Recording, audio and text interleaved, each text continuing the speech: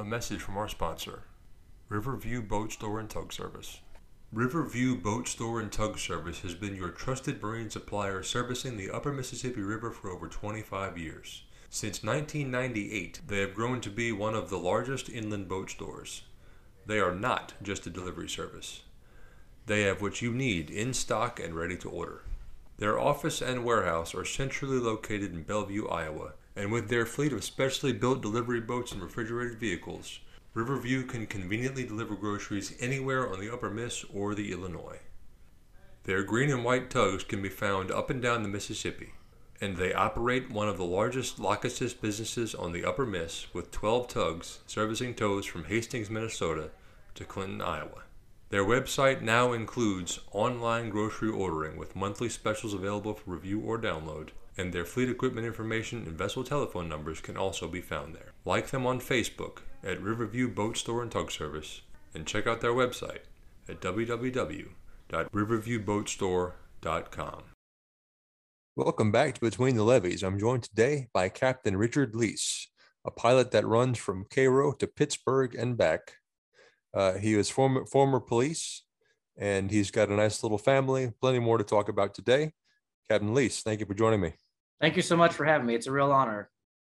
Welcome to the show. Glad we can get this lined up ahead of time here. First things first, I saw some community outreach recently on Facebook. Some students. So tell me about that experience. So one thing that I'm extremely passionate about is, I grew up in a very unorthodox way. I had a really rough childhood. And so growing up in that kind of environment, I didn't really have many opportunities in life. I'll say that. I would definitely be the poster child for the kid that chose the wrong path. Didn't have very many good role models in my life.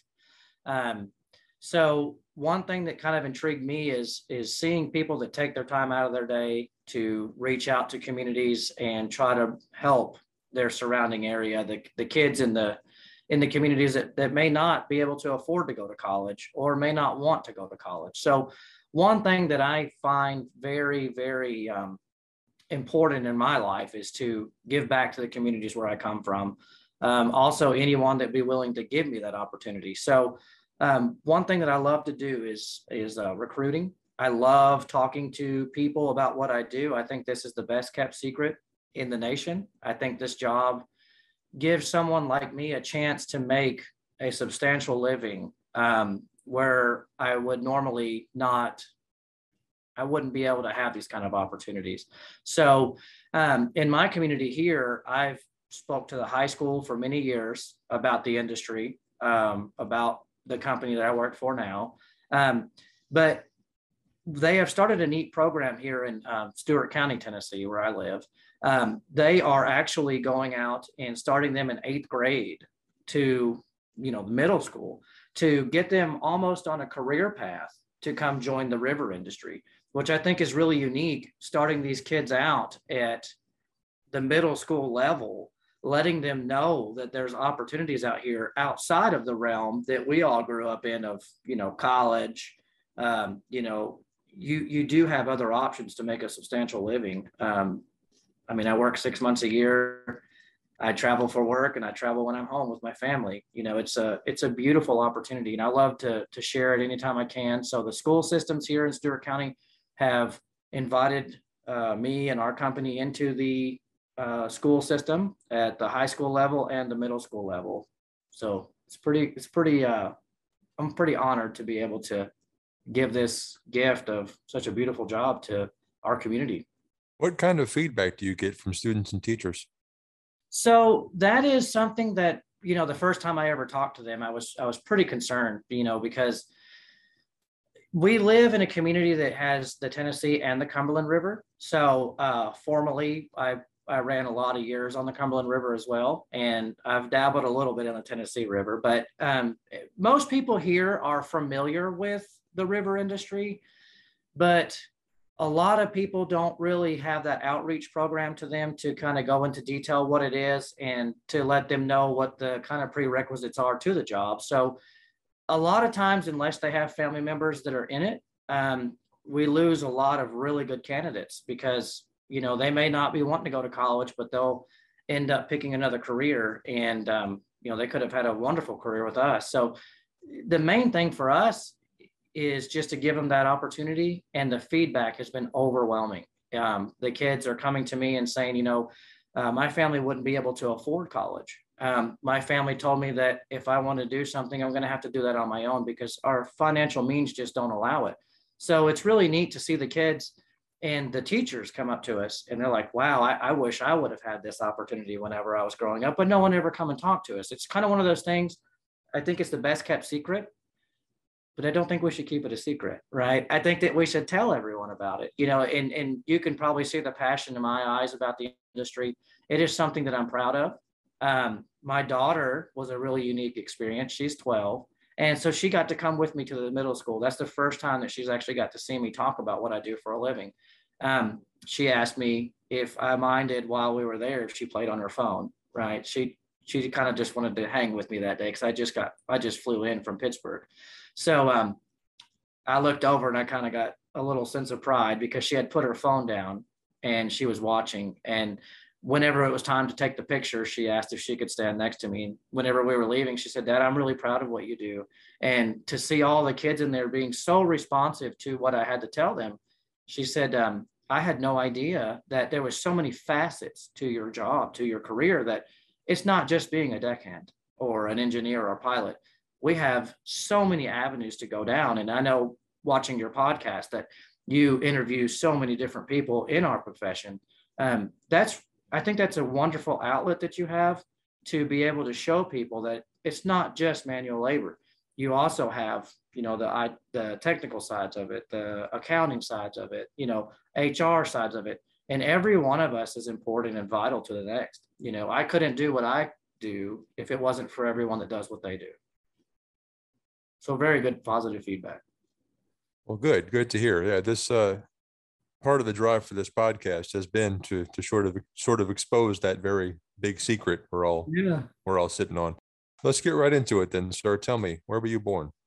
So I was born in San Antonio, Texas. And like I said, my childhood was not the poster childhood that you see a lot of people have. So I was raised by a single mother. I've never met my father. I actually reached out. I'm 41 years old. I reached out last year. I finally tracked him down and found him. And unfortunately, we didn't make a connection, but I got to talk to all of his family members and I got to have all the questions answered about, medical history and things that I would need to watch for my children. But my mom had me when she was 14 years old. She had me at 15 years old. I'm sorry. She got pregnant at 14. But basically, we grew up and we grew up together. We were best friends. And I love my mom. I lost her to cancer when she was 21. But my childhood was really bad. She bounced from house to house, from man to man that would take care of us. And those guys really preyed on my mom being a single mother. And some of them were pretty awful. My childhood until I was 12 years old was hiding underneath my bed, listening to my mom scream from guys abusing her. So I grew up in a domestic violence house. At 12 years old, my mom was actually beat to death by one of the men. I ran in there at 12 years old. I finally had enough confidence to stand up to a grown man. Obviously, I know I'm not standing up, but I'm not a big man now, even though I'm 41. But I went in there to go fight this man because hearing your mom scream is horrible, but when you don't hear her scream, something's wrong. So I ran back there. Whenever he turned the lights on, he realized what he did and he ran. So the ambulance came, they revived my mother, and she was in intensive care for several months. When she got out of intensive care, we come home, we grabbed just what we could carry in our hands, and we ran to Tennessee to go hide. So I've had my name changed, my last name a couple times, trying to hide from these bad people. So at 12 years old, we moved to Tennessee. Things got better, and my mom met a guy who is asked me for her hand in marriage. And so from 12 on, he was an ex-military, great guy, wonderful influence. Me being the protective son that I am, I didn't really have a whole lot to do with him, other than I just told him to take care of her, my little sister. So as soon as I turned 18, I moved out. He was nothing but wonderful to us. But that hints to what you led with in the beginning. growing up in that kind of home, growing up without, we moved to Tennessee. I didn't know anyone. We just ran here out of necessity, out of survival. So I didn't know anyone here. I didn't have any way of, meeting anyone just other than school. So I started working out here in tobacco fields and hay fields. And funny story, I married the farmer's daughter. We started dating back in high school. I was a field hand, and I made $5 an hour throwing hay bales and working tobacco fields for her family. And yeah, I thought she was beautiful. So she told me, I feel like you're destined for great things. I know you had a bad childhood.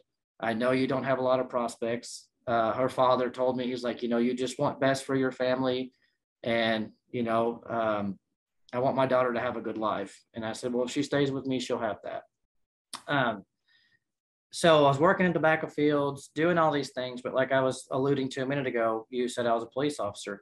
That's the reason why I got into law enforcement, was to help women get out of these situations of these, bad men, to let them know that they're not trapped. There are ways out. And I think that's very important, that no one ever feels suppressed or defeated. There is other avenues.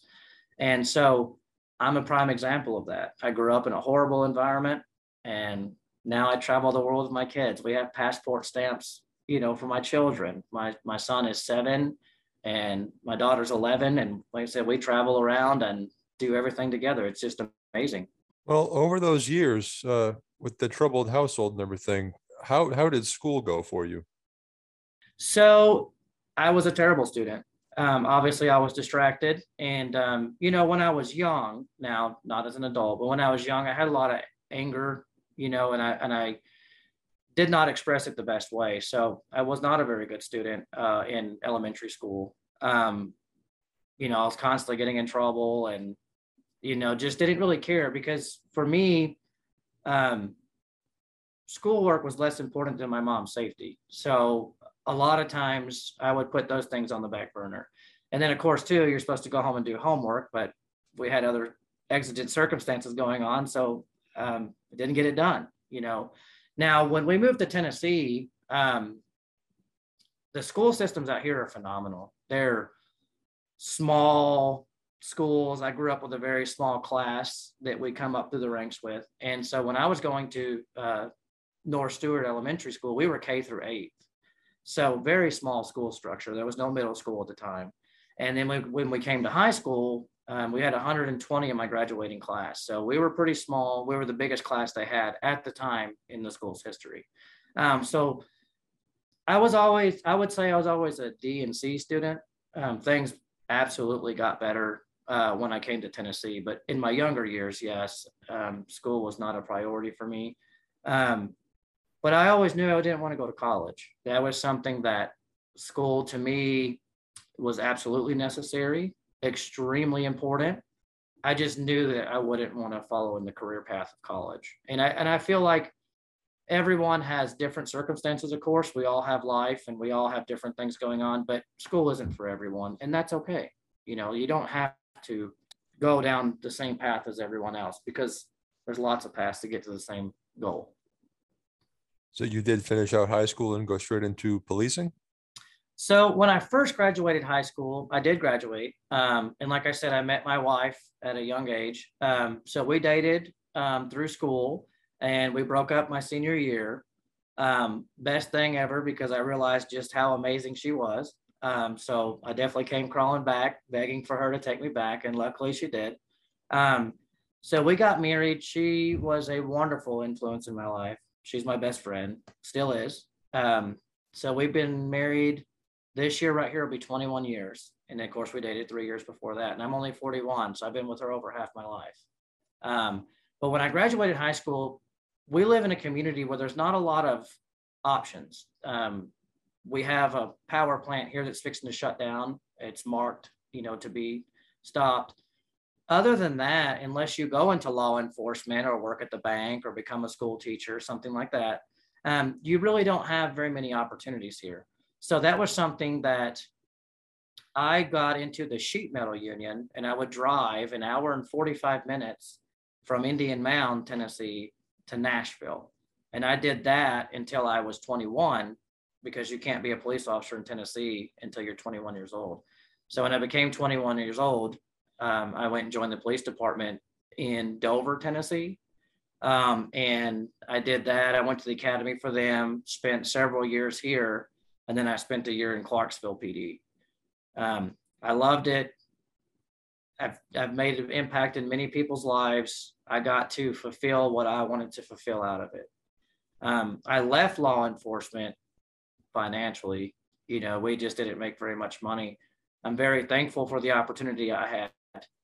But one of the biggest conversations I think I had with somebody was, I was working 7 days a week, 12 hours a day, and I made $30,000 a year. I asked a deckhand who had just started on the river how much he made, and he told me that he cleans toilets and makes coffee and makes 34. So I've been shot at. I fist fought. The biggest guy I ever had to get into a fight with was he was 6'11", almost 7 foot tall. I'm 5'5", so I was, yelling at his belly button. Definitely not the best position to be in. Well, tell me about some highs and lows on the police force before we jump into the river career. Yeah, so it's amazing.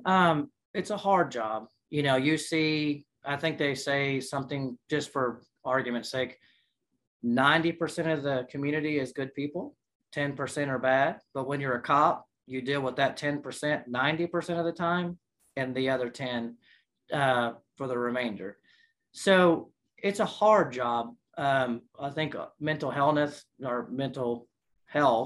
definitely weighs into that, because you do start to get a little gloom, and you do start to see so much bad on a daily basis that you begin to believe that everything's bad. And that's not the case. There's wonderful people out here. So I would say that would probably be the negative side of it. When you deal with a homicide or murder or a car accident of someone that and you've watched them pass away.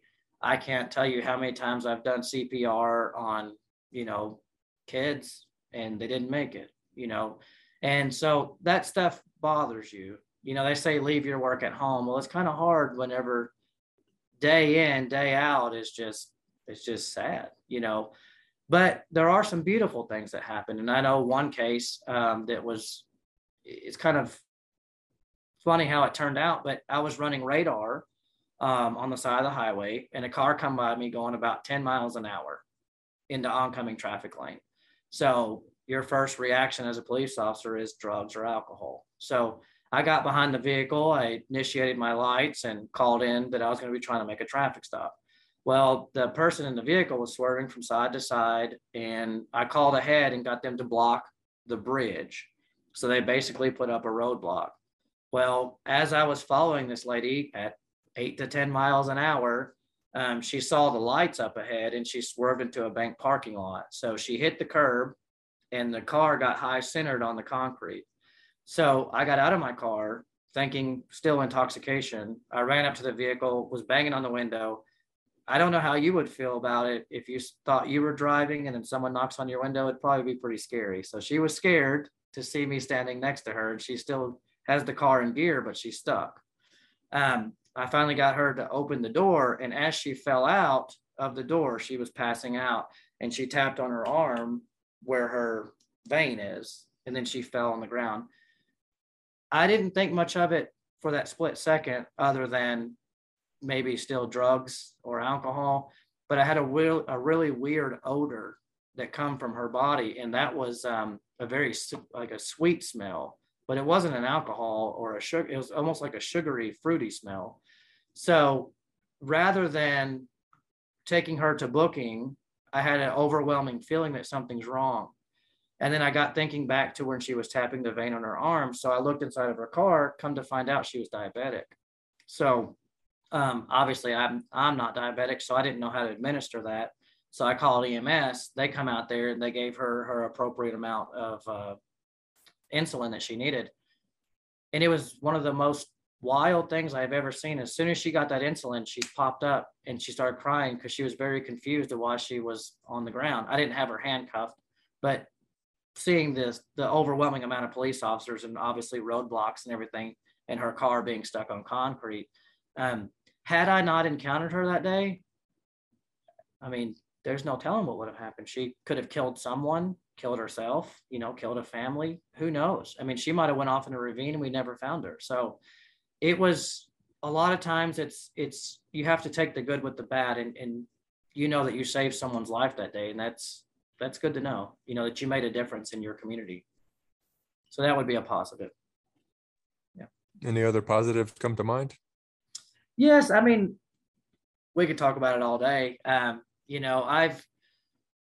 seen the transformation from people that made bad decisions, that decided to start going down the path of drugs that I cared about. And, one of the instances come up is a good friend of mine. I know the U.S. Marshals come down and we were serving warrants in our area. And one of them happened to be a childhood best friend. Now, me and him, obviously, after school, he chose a path and I chose a path. But I never really believed that he would go that far, and come to find out he was selling drugs, large shipments of drugs.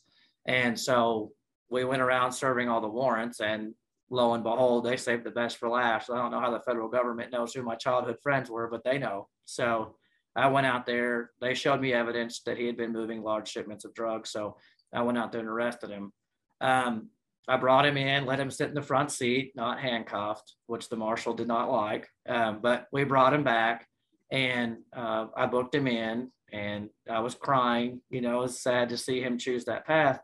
But I'd say probably 2 or 3 times a week, I'd go bring him a candy bar and a pinch of tobacco, which the jailers did not like me bringing in tobacco into the jail. But, he's a person too. And so he served his time. And when he got out, he started going to church, and he changed his life. And so he told me at the time that he was very mad at me, for arresting him. And after he had cleaned up, he told me later that, potentially saved his life.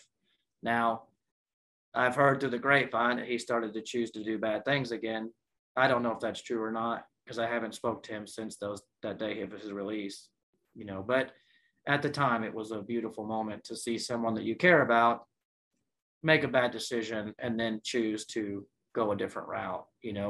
We all have past, we all make mistakes. Every one of us can have fault found in each one of us, but it's never too late to make the right decision. Well, tell me a little bit more about this gentleman you meet that's a deckhand that says, "Hey, I make more than you, and I make coffee and clean toilets." But tell me some more about that, and then your transition into the industry. Yeah, so it was just so Dover here where we live at is like I said, we have the Tennessee and the Cumberland River on both sides of it. So there is a lot of towboaters here, and you do get to meet a lot of people. So it was a childhood friend I was talking to, and he was just telling me about how happy he was in the industry. And so I started asking more questions. Well, I didn't know how to go about the process of getting in. So I had at the police department, it's a funny way how we met, but he called me one night and his sister had passed away. Well, he gave me permission to break into her house, and I consoled him, and he confided in me, and we became really good friends after that. He's a much older gentleman than I am, and his name is Larry. So when I was talking to him, I said, I have a friend of mine that just started out there on the river. And he said, have you ever thought about a career on the river? And I said, I wouldn't even know how to go about it. And it's kind of funny because I see the boats go by every day and never gave it a second thought. I had no idea what they do. And he said, I don't know what they do either, but I have a friend that could get you at least an interview. So he made a call, and I drove to Paducah and got an interview and got started on the river. And so my thought process was, I'm going to work on the river for a year, 1 year. And I told him that in my interview. I said, I'm going to be out here for 1 year. I'm going to make as much money as I can. I'm going to be the best employee that you have ever had for 1 year. And they said, why do you keep saying that? I was like, well, my passion is truly law enforcement and helping people. And they said, why would we hire you if you're only going to stay a year? And I said, well, how many people quit in a year? And they said, that's a very valid point, because we have a terrible turnover rate. When people get out here and they don't want to be away from home, they quit. And I said, well, for me, I want to make some money. I have a goal in mind. My wife, who's my best friend, is supportive of my decision. So I came to the river with a calendar in hand, my first trip, and that was day one. So the captain on the boat came down, talked to me, and he said, I really like you. You're very driven. You have a good level head. He's like, why don't you think about this being a career? Then I said, I really appreciate the confidence, and I'm going to work and learn everything I can. I will do everything that's asked of me, but please don't ask me to stay because I'm only going to be here for a year. And I showed him my calendar, and he laughed, and I didn't understand at the time, but I just kept marking days. Well, when I got to my year mark, um, I got on my knees and I prayed and I said, God, I want you to show me what you want me to do, and I won't question it. And as soon as I got off my knees, I didn't even dust my knees off. I picked up the phone and called the police department and said, hey, I'm ready to come back. And they said, we have a car waiting on you in the driveway. And I said, that's wonderful. When I opened my door, the captain was standing there in the hallway and said, I want you to ride with me one more trip. Just one more trip. That's all I ask. Make a little bit more money. The police department's not going to miss you for 30 days. And I said, yeah, you're probably right. So I called the police department. I said, hey, I'm going to get 30 more days out here and then I'm done. And they're like, okay. So at the end of that 30-day trip, I got promoted to second mate. And I asked him, I said, well, what does a second mate make? And he told me, I think at the time it was about $54,000. And I said, $54,000. And he said, yeah. And I said, wow. My chief of police at the time here was making 46,000. That would be the goal in law enforcement, to hopefully one day become the chief. But I would already be making $10,000 more at second mate. So I decided to go ahead and stay for another 6 months. And the captain continued to laugh at me the whole time, but unbeknownst to him, I was dead set. I was just going to make some money and then quit. So at my 6-month mark of running second mate, I got on my knees and I prayed and I said, I will never question anything you have to say. I got off my knees, called the police department, said, I'm coming back, same song and dance. When I opened the door, I got promoted to mate. So then I got up to making $63,000 a year, which I was working 28 days on, 14 off. So I said, okay, well, that's kind of a lot of money to pass up. So maybe I should just hang just a little bit longer. And this process went on. I ran mate for total. I was on deck for 3.5 years. So whatever time frame that was is how long I was running first mate. And I said, you know what? I'm done. I was in negative 36 degree weather. There was a bad storm that came through with the wind chill. It was negative 36. I've never felt anything like that being from the South. I had it in my mind I was done. I walked upstairs, shook the captain's hand, told him thank you for everything, but I'm going to go downstairs and pack. And he said, well, I hate to hear that because you just got promoted to steersman. So I was going to be a, intern pilot. And I was like, well, how much do pilots make? And he told me, and I said, I think I found my career choice. I think I'm going to stay with the river. So I got in the steering program. One part of the story I forgot to tell you is while I was out there, the captain told me that he wants me to come up and start steering. So he said he didn't feel good. He wants me to steer. He wants to see if I could do it, just different excuses to get me upstairs. Well, I enjoyed it. I liked it. And to him, I was good at it. So he said he wanted to make me a pilot. Well, then I became a steersman. So I'd already been steering for about 1.5 years on my own, just in my off watch and my days off. I would come back and ride. I didn't want to, but he told me that if you're not going to help yourself, don't ask me to help you. So he kind of put it to me like, this is your destiny that you can have control over. But if you're not going to seize the opportunity, don't ask me to help you. So I'd go up there and steer my off watch. Well, then whenever I got put in the steersman program, I spent a little over 1 year in the steersman program. And then I got turned loose as a pilot. And that guy's name was Walter Hawley. Wonderful guy. We're still friends to this day. And he told me at the time, he's like, you're probably going to hate me because I'm going to push you. But one day you won't even remember these days of being exhausted.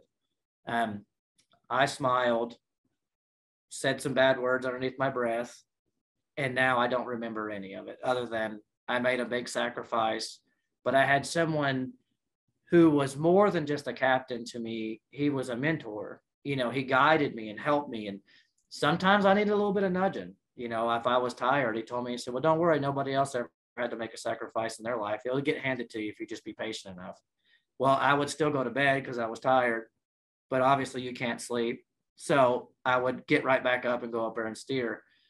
And if I hadn't done those things, those questions that I had about this particular turn or this lock or this bridge, I may not have got that answer. You know, I may have went through this whole program and never seen that person, that exact situation.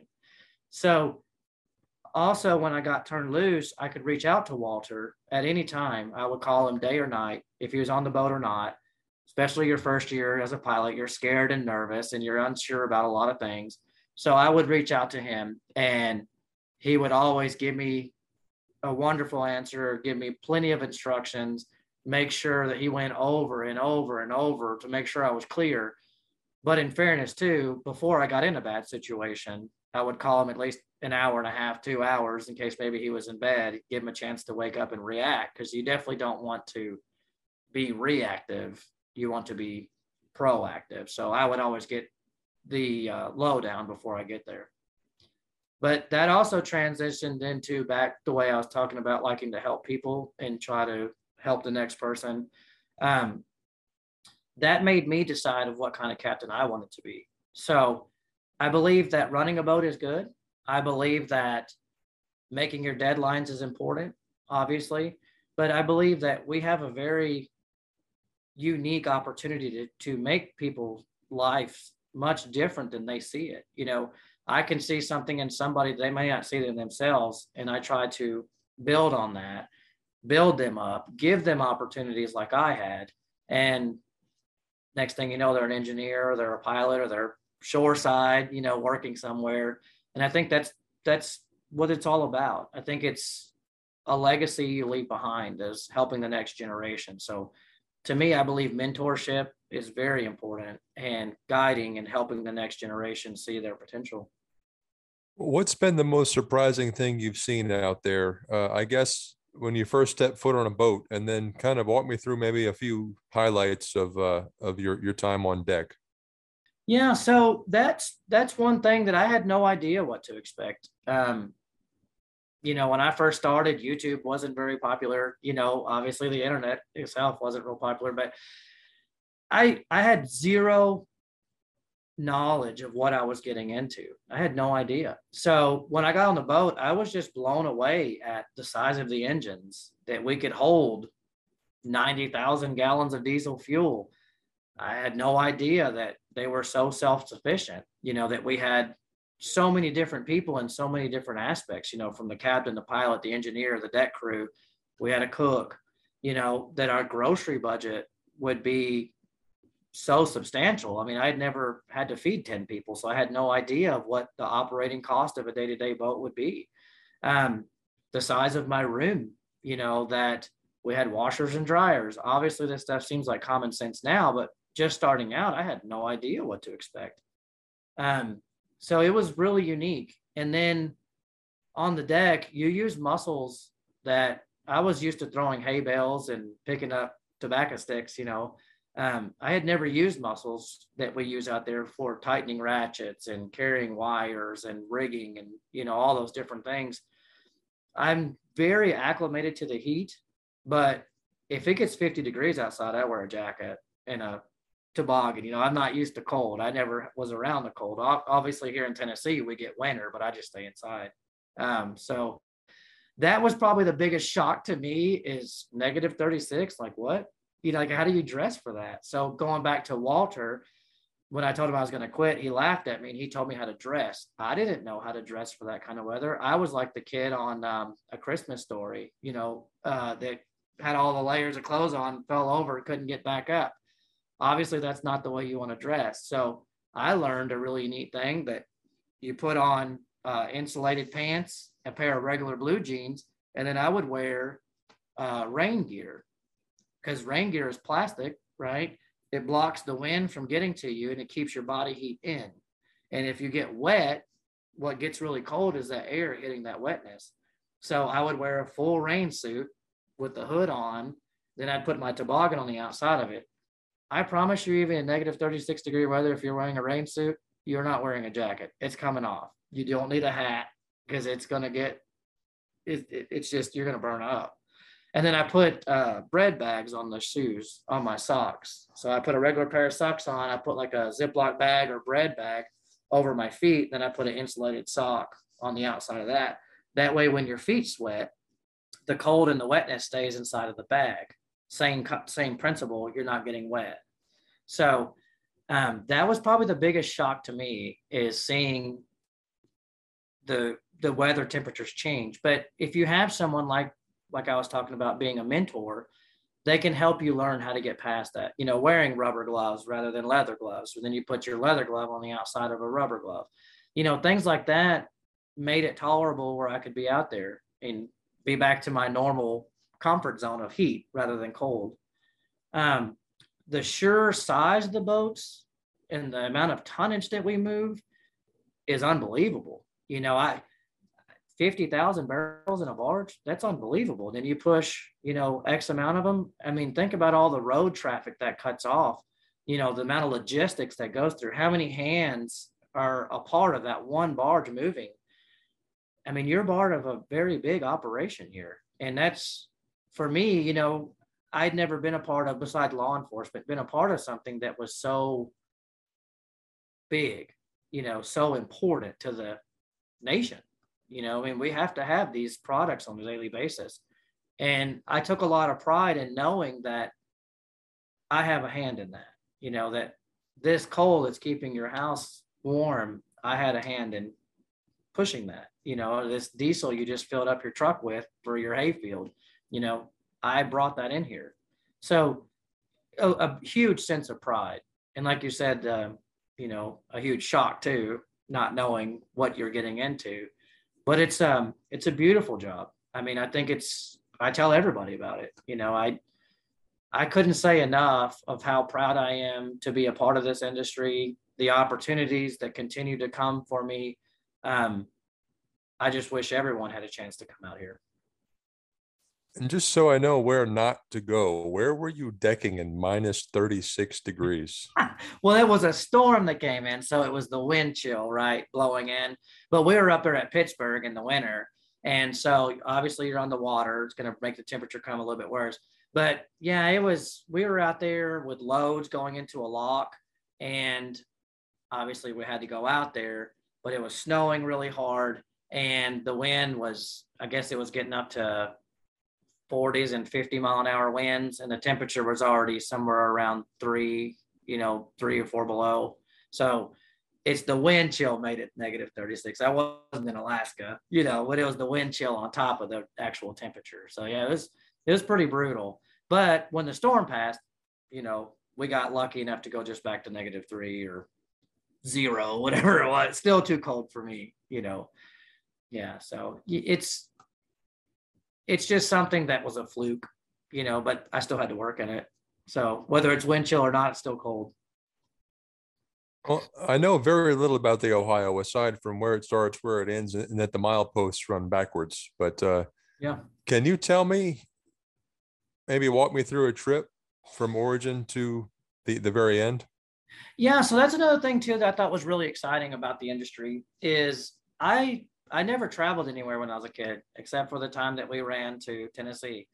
Other than that, I never really went anywhere. My grandmother took me to Disney World and Universal Studios. I think I was probably about 13 or 14, which was a really neat experience. But outside of that, I've never really done anything like that. So if we start out in Cairo, right, we'll be down there in Cairo, Illinois, and you start going up, and I was just absolutely blown away. I had a little camera that I would take pictures with, but starting out in Cairo and then going up and seeing Metropolis and Joppa, and then you're going up to Paducah, and you're coming around all these little towns, going up through Smithland, Kentucky, and you start going up, and I'm going up to big towns like Louisville, Cincinnati, seeing all these city fronts, and then making locks. I have never seen a lock. I didn't even know what a lock was. And they said, we got to make a lock. And I was like, well, that's great. And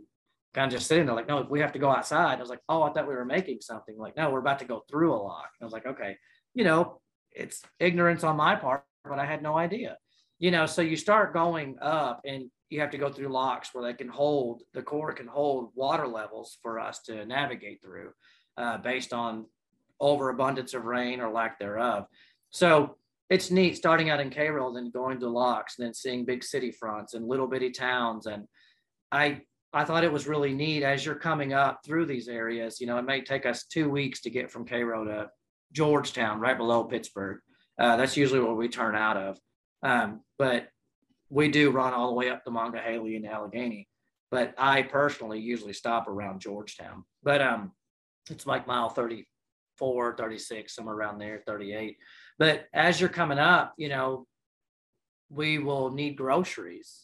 So it was neat to me to see how many towns like Owensboro and Paducah, Louisville that just have grocery stores that just have boats that'll bring them to you.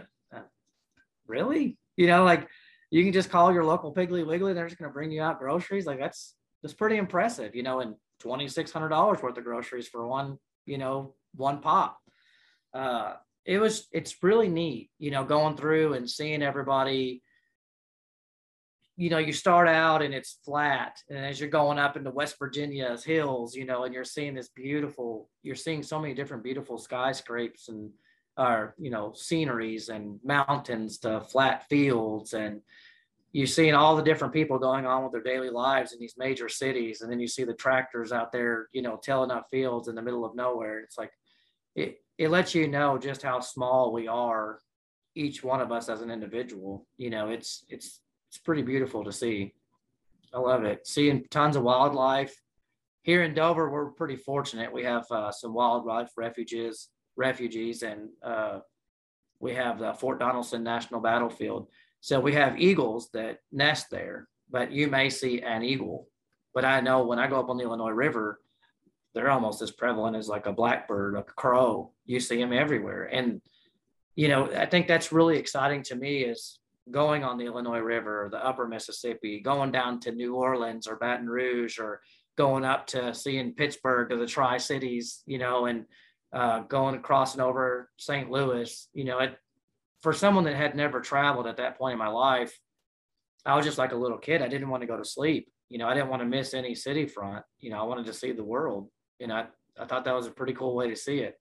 4 miles an hour at a time, you know. This is slow going. I'm like, well, I know we're getting close to such and such town. They're like, don't worry, buddy. You'll have plenty of time to go to sleep, wake up, and still see it. So, you know, I realized that you don't always have to be in a rush. You know, we like to go on to our next project. But when you're moving 3 or 4 miles an hour, you understand that we move things a lot slower. What's been the most fascinating or captivating place you've been on a boat? I say that I never, you know, I grew up around Stewart County where you have Tennessee and the Cumberland River.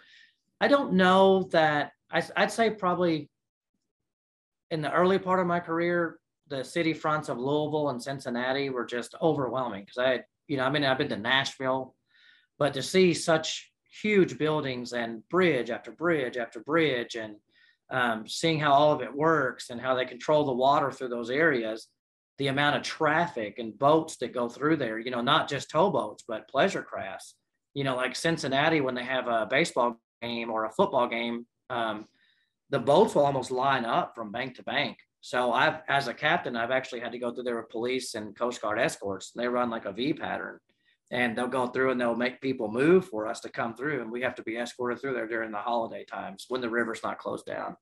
I had never seen anything like that. It looked like you could just walk across the river, you know. But the thing I guess that infatuates me the most or excites me the most is just to see how all these rivers interconnect, because someone on the Cumberland River is not really concerned with what's happening over there on the Ohio. We don't hear anything about it here in this town. We don't know anything about what's going on in the Mississippi, but all of it does directly affect us. If the Mississippi is having trouble, they'll release water from the Ohio and its tributaries. So that can affect us directly over here for our fishing, for our wildlife, and for our navigation of our own region. So to see how the Corps balances this act of, well, we're getting a lot of rain in this region of the country, but this one's hurting, so we can release water slowly or rapidly to keep it from flooding. That to me, when I saw how they all are like the vein of the nation. That that was pretty impressive to me to see how all this comes together. Well, getting now off the water, you have 2 or 3 children. I have two. Yeah. And has this career been all they've known for you? Yes. And so when I was in law enforcement, I was telling you about like mental health. I guess because getting shot at and fighting people that are much bigger than you definitely does take a toll on you. I was extremely stressed out. So had a lot of pressures on me. And a lot of times too, when you have a lot of bad things happen to you and you go to people that are also having bad things happen to them, they don't want to talk about it because it's kind of taboo. You know, they don't want to admit they need help, so they don't want to talk to you about getting help. So a lot of times you just kind of bottle that stuff up. So when I was a police officer, we had tried, me and my wife had tried for 8.5 years to have children. From the time that we got married to, 8.5 years later, we didn't have any children. So I actually started on the river after law enforcement, and the doctors told us we could never have kids. It wasn't going to happen. So I started working on the river, and my wife called me and she said we were pregnant, and I couldn't believe it. I mean, the doctor told us it wasn't possible. So we've had a miscarriage, and then we had my daughter, and then we had a miscarriage, and we had my son. So those things are tough to go through, and we didn't realize until we opened up to people about it that it was as common as you would expect it to be. So that really helped us getting that out there and knowing that we're not alone, and other people have dealt with this too. But yes, I have two beautiful children. I love them so much, and they have the same, I guess, wanderlust that I do. We love to travel. We go to Disney World once, sometimes twice a year. We've taken them out to California, Disneyland. They've been to Hawaii, the Bahamas, all over the Caribbean. We're fixing to actually fly out in just a couple of days. We're taking our kids for 9 days to the Dominican Republic. And then we're going to take them me and my wife are going to go on a adult only trip to Bermuda. That's another thing I think is amazing about this job is for my kids, it's hard for them to see me leave. But when I come home, all I do is their time. I spend every minute I can with my best friend, my wife, and with my children. And luckily they share the same passion of running through airports and, eating in the little kiosks there and seeing new places and new cultures, new people. They embrace what I do because when I come home, I spend all my time with them. So some people dwell on the 21 days, 28 days that you're gone. I like to dwell on the 28, 21 days I'm home. And that's what I do. I focus everything to my family and my children. And we're better for it. I think they say absence makes the heart grow fonder. After 21 days, she's ready to find out if that's true. She's ready for me to go back because I come home just long enough to mess up their routine, But it's wonderful, and I think it's because of how we embrace it as a family. I come home and spend everything I have with them. We have a pool, so we sit out there and sing Disney songs and see who can hold their breath the longest. That's important to us, and grill out and just really enjoy each other's time when we're not traveling out of the country somewhere. Do you have any final few words for the industry, maybe for the current generation of deckhands or the next one? I would say the biggest thing that I can tell anyone is it's been life-changing for me. It's been a wonderful experience. I'm very thankful to be a part of it, and I try to tell everyone I can about it. The job itself is manual labor. It's tough. Obviously, you could get caught in a storm one day and be in horrible weather conditions. But the industry has really changed, and I think that's important. We're very safety conscious, especially at the place I work at now. That's their number one core value, and they mean it.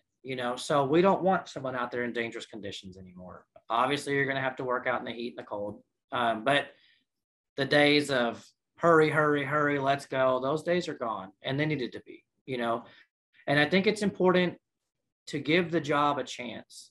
The first time I see an 18-year-old guy or girl come out there to us and they're working and they get homesick, They immediately just want to quit. They never really gave the job a chance because they didn't get to see how amazing it would be to be home for 28 days.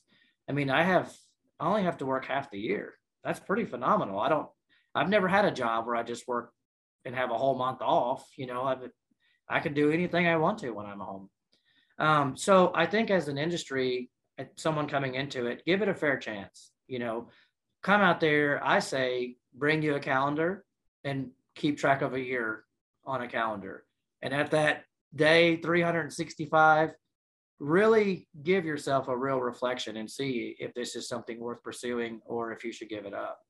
But I don't think that you can really understand the lifestyle we live until you've been doing it for about a year. I think that's a fair adjustment. The other thing I think is really important, no matter what position you get to become, no matter how much rank you gain or whatever your title ends up being, don't ever forget where you came from and be a mentor, give back, help the next person, because I could not be where I'm at today if it wasn't for someone like Walter Holly pushing me, right? I have a lot of drive myself, but when you're at the bottom of the food chain, looking up, it's pretty intimidating. But to have someone that's at the top reaching out an olive branch, it sure builds a lot of confidence. And now I'm in the unique position to be able to help someone that wants to become a pilot or help someone that wants to try to gain rank on the deck, put in people for promotions, have their voice be heard if they have something that needs to be brought up. I would say that would be the best thing is no matter who you become, never forget where you came from and help the next person. I think that's as good a place as any to stop, sir. I do appreciate your time today. Well, thank you so much for having me. Yes, sir. This has been a production of Where You At Studios, LLC.